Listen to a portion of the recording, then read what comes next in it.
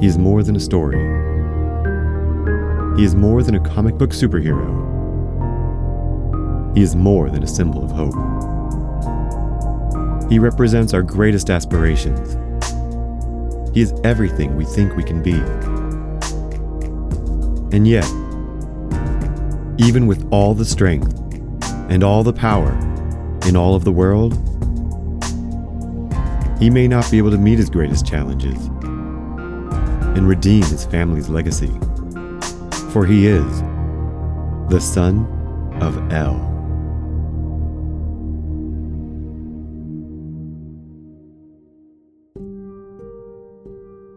Chapter 8. Super Friends. Clark's second encounter with kryptonite had been more severe than his first, but in the light of his broken heart, he seemed to recover faster.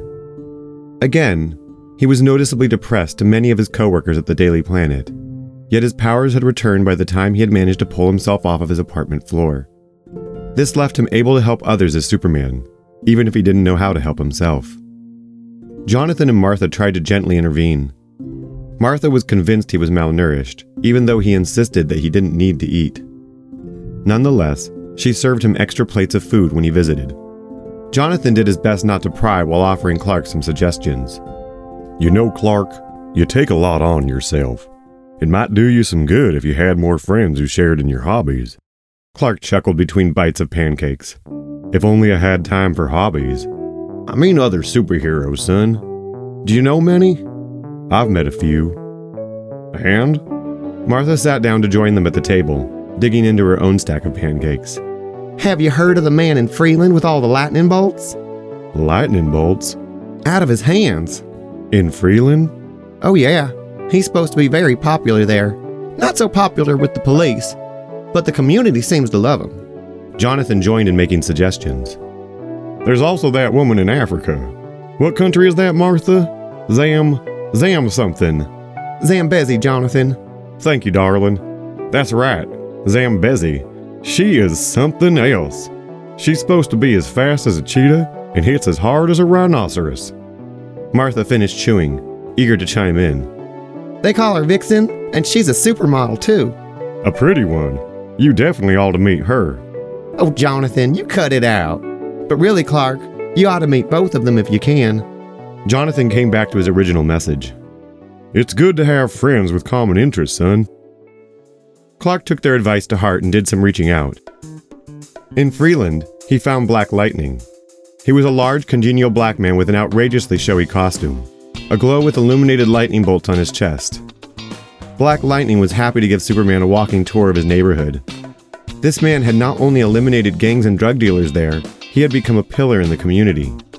Clark appreciated how much Black Lightning's genuine commitment was felt by everyone he spoke to in the neighborhood. In Zambezi, Vixen greeted him warmly. She spoke English eloquently, along with several other languages. You don't have to call me Vixen. That is a title my modeling agent came up with. My name is Marijiwe. It's a pleasure to meet you, Marijiwe. You may call me Mari, but what may I call you? Clark gave a little pause before answering. Please, call me Kal-El. She and her family invited him to a dinner that turned into a feast attended by all of the village. The festivities lifted Clark's spirits. He and Mari got along like old friends. The celebration felt like a holiday, returning Clark to his life with new vigor. In between his regular work and his heroics, Clark made sure to include visiting other superheroes as part of his routine. He got around to reaching out to the Flash once again, and they began to organize a race between the two of them. An extravagant event was held in Central City, full of music, vendors, and celebrity guests. This event was not the race itself. The Flash called it a pre-race announcement festival. All of it was to reveal there was going to be a race on another date. Also, the race itself would be a fundraiser for two competing charities, each charity represented by one of the two heroes. This wasn't what Clark thought he'd signed up for. There were at least 2 more press events leading up to the race. Hey Flash, is all of this really necessary? I mean, isn't 4 events a bit much? Oh no. I've learned when you have a chance to make a spectacle out of your powers, and it isn't during some disaster or an insane dude with some crazy stolen technology, you milk it for all it's worth. 4 events is not that many. I mean, like, How many chances does Central City get to have Superman in town? Put that way, it was a bit flattering. Clark went along with the fanfare. It was for charity, after all. The celebration in Central City contrasted sharply with Superman's next visit to Starling. Green Arrow, Black Canary, and Wildcat were clearly annoyed by Superman's visit to their headquarters. Wildcat especially had a chip on his shoulder. He was clearly older than the other two, and was held in great deference by them both, especially Black Canary. They let Wildcat do most of the talking. Your little courtesy call is cute, but for those of us who aren't impervious to harm, this isn't a game. I'm sorry. I was just hoping to get to know you all better. Black Canary backed her mentor, almost taking a fighting stance as she spoke. Well, maybe we haven't decided how much we want to be known by you. Clark heard in her voice the faintest crack in her austerity. Though they were off-put, Clark suspected she would be willing to get to know him. If there's anything I can do to help. Clark never finished that sentence. The Arrow ended the conversation in a calm and collected manner. Don't worry. We'll let you know. Thanks. The other two left their own headquarters before he finished speaking. The Green Arrow followed after them. It reminded Superman of his encounter in Gotham. He had felt even less welcome there. Yet even after all these months, Clark still had so many questions for Batman.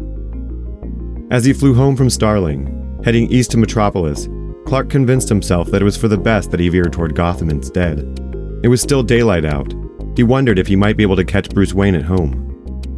As expected, Wayne Manor was a massive mansion, but Clark could sense it was more than it appeared to be. He was learning how to feel the winds that blew off of him. He could use them like a kind of antenna, like a cat's whiskers. With this sense, he could feel an elaborate cave system intersecting below the house. Superman flew through one of the openings. Batman met him with a long, chilling glare as he entered, giving Clark his doubts as to whether he had made the right choice in coming there. The main chamber of the cave was decked with industrial scaffolding. Its walls were lined with equipment containers and a massive array of terminals. Clark wasn't sure, but it seemed to him that for every field of science that was being studied, the cave had a workstation devoted to it. Landing on the same platform as Batman, the two of them stood in silence. The cave murmured with the sound of bats as they whispered under the hum of computers. Clark wondered if he should have said something before then, or if it was better to wait and be greeted. Just as he was on the brink of breaking the silence, Batman finally spoke. Well, if it isn't Clark Kent. You know, usually only the bats fly through that entrance. I'm sorry. I bet you are. How do you know I'm Clark Kent? It wasn't hard to figure out. The first article you wrote about yourself was a dead giveaway. Everything the article avoided discussing told me its writer was hiding something. Clark blushed with embarrassment, burying his face in his palm. Oh man. Was it that obvious? Batman's tone seemed to soften in the slightest. I doubt anyone else noticed. I only confirmed my suspicions just now and you gave it all away. Clark felt even more foolish, but Batman had little patience for it. Now, tell me, why are you here? Superman had to take a breath to know where to start. This was going surprisingly well, and he wanted to make a good impression. It's about Luthor. I have questions. I'm sure you do. What does Luthor mean when he says he destroyed Krypton? And what exactly is kryptonite? And how does it rob me of my strength? It robs you of your strength. Superman was amused to hear there was something Batman didn't know, though Batman did not pause to dwell on it. What do you know about Krypton? Its orbit, its destruction, its relationship to Earth. Clark filled in Batman the best he could, explaining his dream and what Jor-El had told him, but all of his knowledge of the planet ended there. Batman took it all in, pondering Clark's perspective before he expanded on it. Luthor's family, and my own, have always known about Krypton. It has been our job to know about Krypton for generations. Our families are members of a group who have made it their sole purpose since Enki's death to ensure the destruction of Krypton. We have determinedly worked on Krypton's demise for thousands of years. Clark had not expected a simple answer to his question, though neither had he expected an all-encompassing conspiracy paralleling the rise of humanity. Batman went on to explain. Long before Enki's murder, the Kryptonians had chosen families to maintain order on Earth while they were gone for millennia at a time.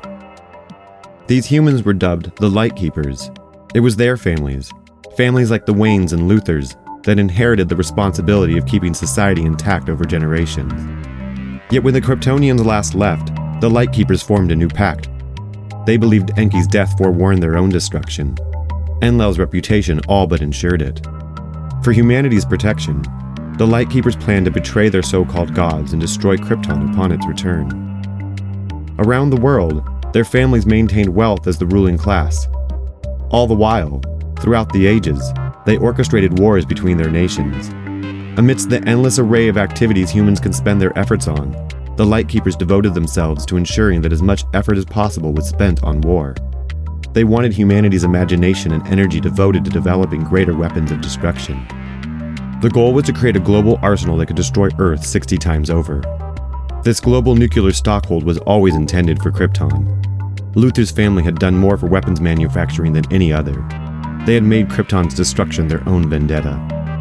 When the planet of their former gods finally returned, the Lightkeepers let the world believe a comet was headed toward Earth. It was said that the comet could only be stopped if the nations of Earth united. Their collective arsenal was sent to Krypton, destroying the giant planet on the far side of the asteroid belt, between Jupiter and Mars. Batman explained that its scattered fragments still sometimes rained into the Earth's atmosphere. Among them were radioactive crystal shards, kryptonite. Batman had not actually seen these stones for himself, but Clark described them to him in detail, both in how they looked and what they did to him. I don't know why it is, but the second I see the stuff I can't move, and it hurts to touch, but in a way that's hard to describe. Batman was surprisingly perplexed, though remained cool-headed. I don't know why it harms you in particular, but if we can get a sample, perhaps we can find out. Clark remembered the small chip of kryptonite Corbin left in the drain pipe. I might know where to find a piece. Hold on a moment. Clark closed his eyes and put his fingers to his temple in an attempt to concentrate. He called out telepathically to Jean Jones with his mind, asking him to retrieve the kryptonite from the drain pipe. Jean revealed that he had already gone back for it. After a brief moment, Superman turned back to Batman. The kryptonite is secure. Should I have it brought here? If so, I should probably go before it gets here. Batman's usual scowl became especially severe. First of all, never send anyone here, ever. You shouldn't even be here. Second, if that was the Martian you were communicating with just now, I recommend you cease doing so, immediately. There's no telling what thoughts of yours he has already gone through. Clark tried to stifle a chuckle. Well, I wouldn't know how to stop him if he tried. Of course you don't. And you do? Batman answered the question by giving Superman an icy stare. Superman was less than impressed. Oh, come on. Am I supposed to read your mind or something? Or are you proving I couldn't if I tried? We don't know if we can trust him. He saved my life. I think we can trust him. Maybe he was only returning the favor. How do you know about that? My job is to know things. Well then, Mr. My job is to know things. Where should he bring the kryptonite if he isn't bringing it here? Batman sat down at his computer console and began working as they spoke. He should bring it to Ivy University in New England. I want Ray Palmer to have a look at it. Wait, you don't work alone? I do mostly, but I know when to outsource. Palmer made this suit for me. Nanite technology. It absorbs kinetic energy. It's the same material Black Canary and Arrow wear. Y'all have the same kind of suits?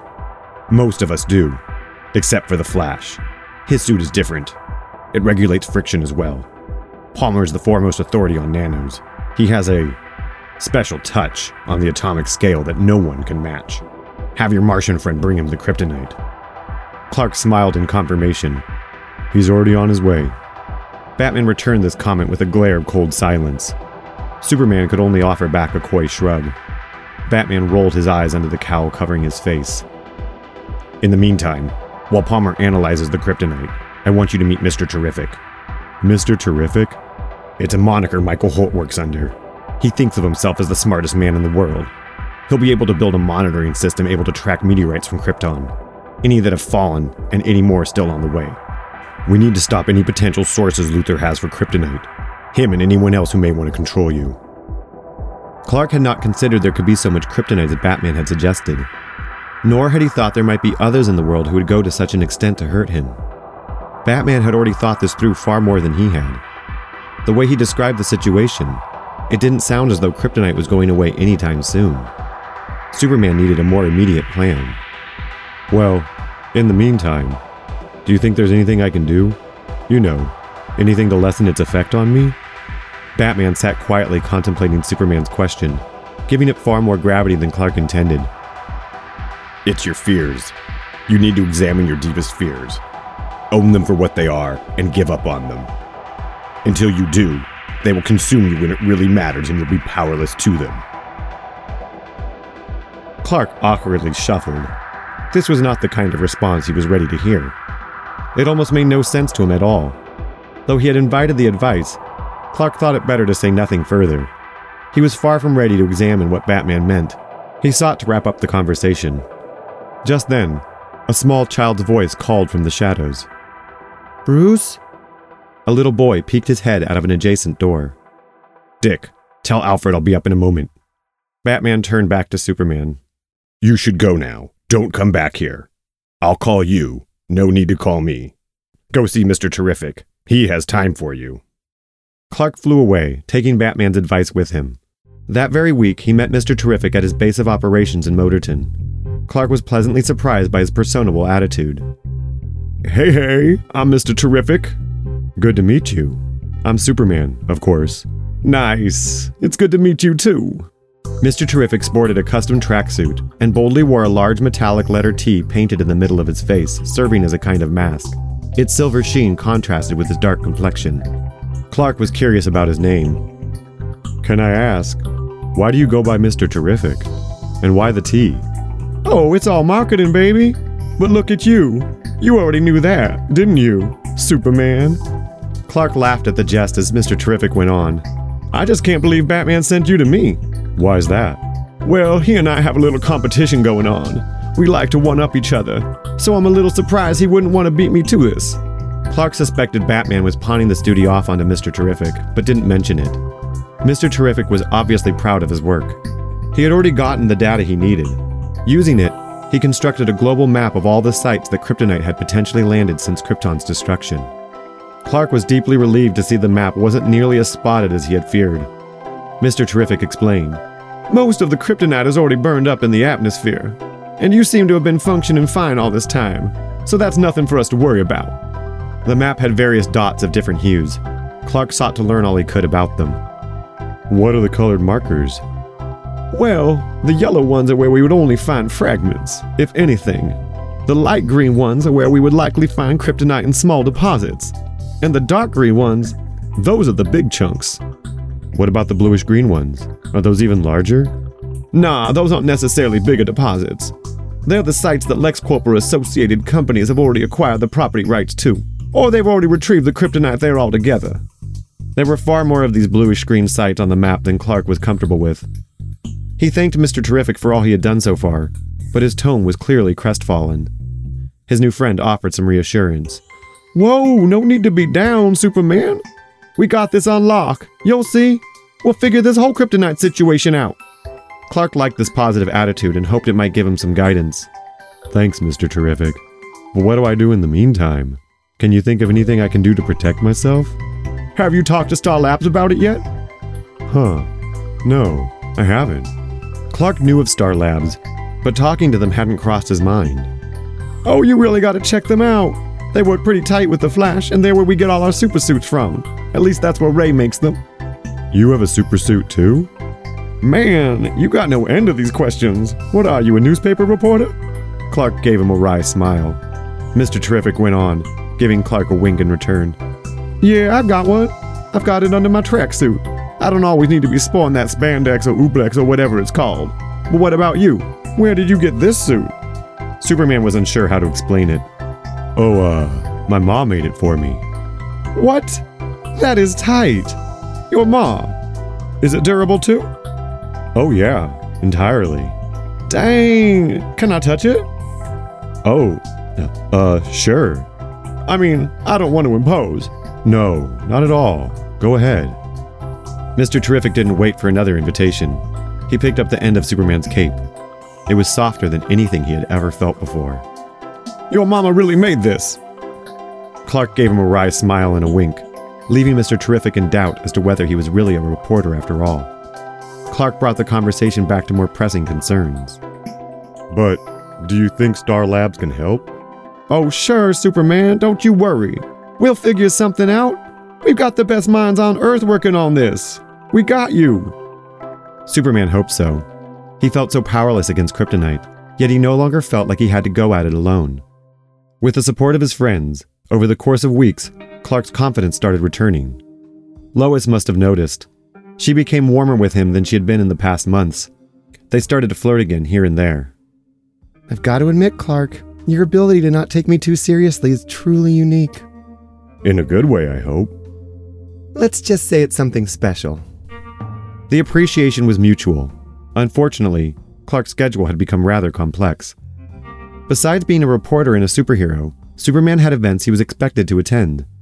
One afternoon, he found time between a pre-race weigh-in with the Flash and his first appointment at Star Labs to briefly see Lois at work.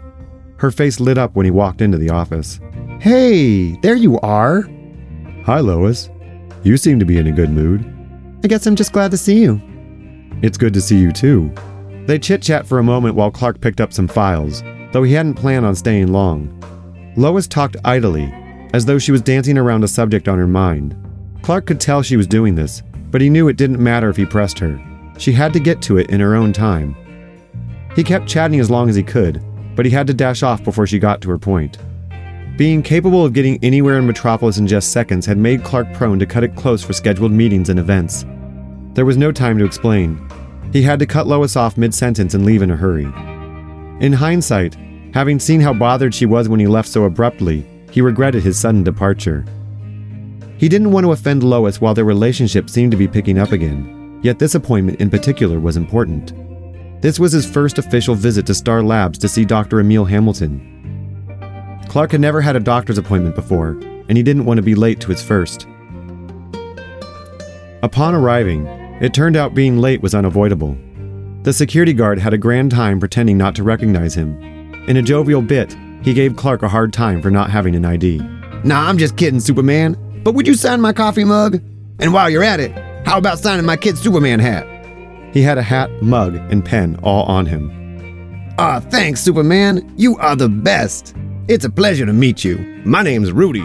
Rudy Jones. When Rudy finally buzzed him in, Clark was definitely late. I'm so sorry I'm late, Dr. Hamilton. I totally didn't have any ID, and then I found myself signing autographs. I really apologize. It's to be expected. You are our highest profile patient. It's an absolute honor to meet you. Well, it's an honor to meet you too, Dr. Hamilton. Oh, you flatter me. But tell me, Superman, what can I do for you? Superman told Dr. Hamilton all about his discovery of kryptonite and his reaction to it. The doctor wasn't familiar with kryptonite, but he was undeterred to learn. This is what I would call a data problem. The more we learn, the less of a problem we will have. And since we don't yet have a sample of this intriguing substance, we can collect data from you. Let's run some diagnostics and establish a baseline for your health. This way, should you become exposed again, we can run all these tests once more and have something to compare the results to. Only then will we have an understanding of its physiological effect on you. The tests consisted of lifting, running, basic blood pressure, and pulse, as well as various scans. For their records, Clark bit off a sliver of his fingernail as a biological sample. Dr. Hamilton assured Superman that collecting more data would inevitably lead to better understanding, and encouraged him to come back soon so they could keep running tests. Late that evening, after his examination, Clark went back to work. He had to finish a story for his column, which was due the next day. He wanted to get it done that night. The race against the Flash was tomorrow, and he expected the fanfare and ceremonies of Central City to take up most of the day. When he got to the Daily Planet, he found Lois was still there, working alone. She was vocally upset that he had left so abruptly and didn't care for an apology. And where did you even need to be in such a hurry anyway? I had to get to a doctor's appointment. Her demeanor softened completely with this news. Really? Is everything okay, Clark? Oh yeah, I'm totally fine. Just a checkup. She stiffened up again. There it is. You never open up to me. Everything is so secretive with you. What are you talking about? The doctor said I was fine. Can't I just be fine? Yeah, Clark. Be fine. Be whatever you want. Just don't open up to me about it, because that is clearly the last thing you intend to do." Clark almost told her then that he was Superman. Yet he didn't think it was nice of him to have left so quickly that afternoon. Revealing his identity to justify his actions was a poor defense, but Clark wasn't sure a better time would come. Just as he opened his mouth to tell her, she stormed away, leaving Clark by himself to finish his writing. With his column complete, he filled the rest of the evening flying around the world, helping where he was needed. He kept busy until heading to the race. His conversation with Lois weighed on him. Thankfully, by always being needed somewhere, it was easy for Superman to distract himself. For the best distraction, Central City knew how to throw a party. Clark had a great time, both as a mild-mannered reporter with an array of activities to participate in, and as the guest of honor himself. When it came time for the race, Clark wasn't so sure which of them was faster. He was worried that one of the charities might take away a much smaller prize depending on which of them won the race. Clark decided he would simply pace himself and go whatever speed the Flash went. This theory proved far more challenging in application. The race would be from Central City to Metropolis in the east, back west across the whole country to Coast City, and finally back to Central City to finish. Just before they started, the Flash took Superman aside. "Hey, look here, Supes. Sometimes when I do this kind of stuff, criminals try to plan some grand heist to coincide. If that happens, I'm wearing an earpiece so I can be informed. If I run off all of a sudden, I might need to call a redo on the race. Cool?" "Yeah, sure. If that happens, I can help." "Cool. They'll love that. Now I'm kind of hoping someone tries something." As they readied at the starting line, the Flash had one more question. "Hey, are you going to fly, or are you running?" "Oh, I figured we were both running. It doesn't seem fair if I have no friction or obstacles." "Hey, whatever you think you need to do. Good luck." Hearing the Flash's confidence, Clark wondered if he was making a mistake by running instead of flying. As the starting flag rose in the air, Clark concentrated on one goal: to stay alongside the Flash. When the flag came down, the two of them disappeared from sight, and a rumble of thunder roared across the land. Clark had never moved so fast in his life. He didn't understand what he was experiencing, but the world around them had taken on new colors. He looked over to the Flash as they ran, and the Flash glanced back, perturbed to see Superman so close. He mustered more speed, and Superman sped up with him, as though they were tethered. Clark could only relax into the experience. His body was being moved by some incomprehensible force. By not resisting, he flowed smoothly alongside the Flash, but it took all of his strength to do so. Clark was unable to know where they were or how much time was passing. As abruptly as it all had started, he was relieved to find himself at the finish line, truly out of breath for the first time in his life. The race ended in a tie, but the Flash barely appeared to be tired at all. If anything, he was a little disappointed in himself. He'd gone into this race certain he would win.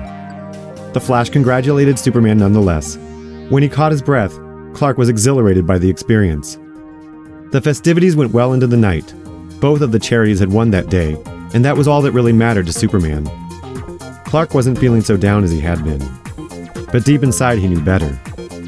All of this was just a distraction. Nothing had changed between him and Lex Luthor.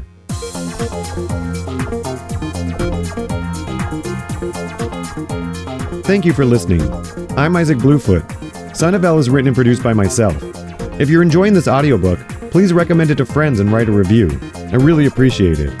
Another way to show support is at patreon.com/Bluefoot. This story was inspired by the Superman and DC Comics and characters, originally created by Jerry Siegel and Joe Shuster, with additional contributions by Tony Isabella, Trevor Von Eden, Jerry Conway, Bob Oxner, Bill Finger, Bob Kane, Erwin Hansen, Robert Canninger, Carmine Infantino, Dennis O'Neill, Dick Dillon, Mort Weisinger, George Papp, John Ostrander, Tom Mandrake, Joe Brzezowski, Marv Wolfman, and Jerry Ordway. Manuscript editing assistance by Trisha Reel.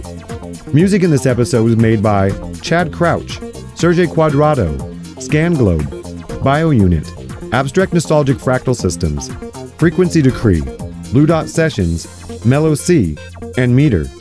See the episode notes for details. For more of my work, get yourself a deck of Omen Quest cards at omenquestcards.com, advanced conversation starting technology. And be sure to listen to the next episode, Chapter 9, New from Star Labs.